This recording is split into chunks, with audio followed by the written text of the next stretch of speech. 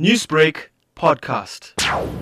We were actually very devastated to hear of a second incident within days, both being related to deaths of children. It actually saddens us that in spite of everything that we do and the awareness we try to create, that these incidents actually continue to take place. Adeshni, you mentioned that this is the second incident in just a few days, with the other incident having been where the mother allegedly murdered and burned her 10-month-old baby. From your experience, Adeshni, what seems to be some of the contributing factors to mothers actually committing such brutal crimes, especially against their own children? There's various reasons, and I think we need to take into context now the situation that is happening that is actually placed everybody under economical strain. So you can imagine the stress it has on people that are already living in poverty. People get emotionally overwhelmed with the new baby, and very often they can't afford to take care of the baby. The partner no longer wants to contribute.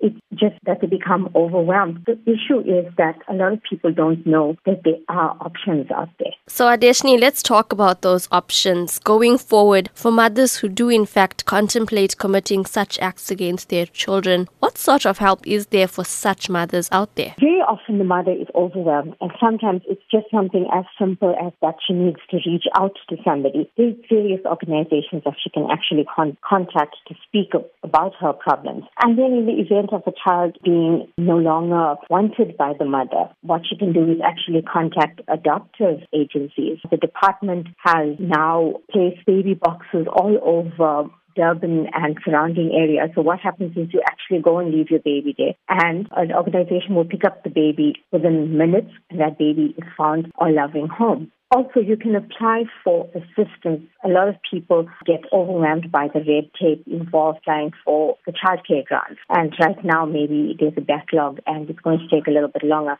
But there's actually help out there. There's also family members that are able to take care of the baby. It's just that a lot of these mothers don't open up to anybody and they don't speak about it. Let's talk about Childline. We know that children can contact this organization. But is there some sort of platform included in Childline where a mother can come forward and say, I need help? Yes, we don't turn away anybody. And recently, more often than not, we have been getting a lot of calls from adults. And our counselors will advise as far as they can. And if they feel it's out of the capacity, they'll actually refer that mother to a relevant organization.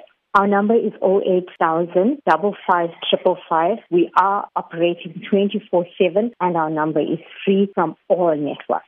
Newsbreak, Lotus FM, powered by SABC News.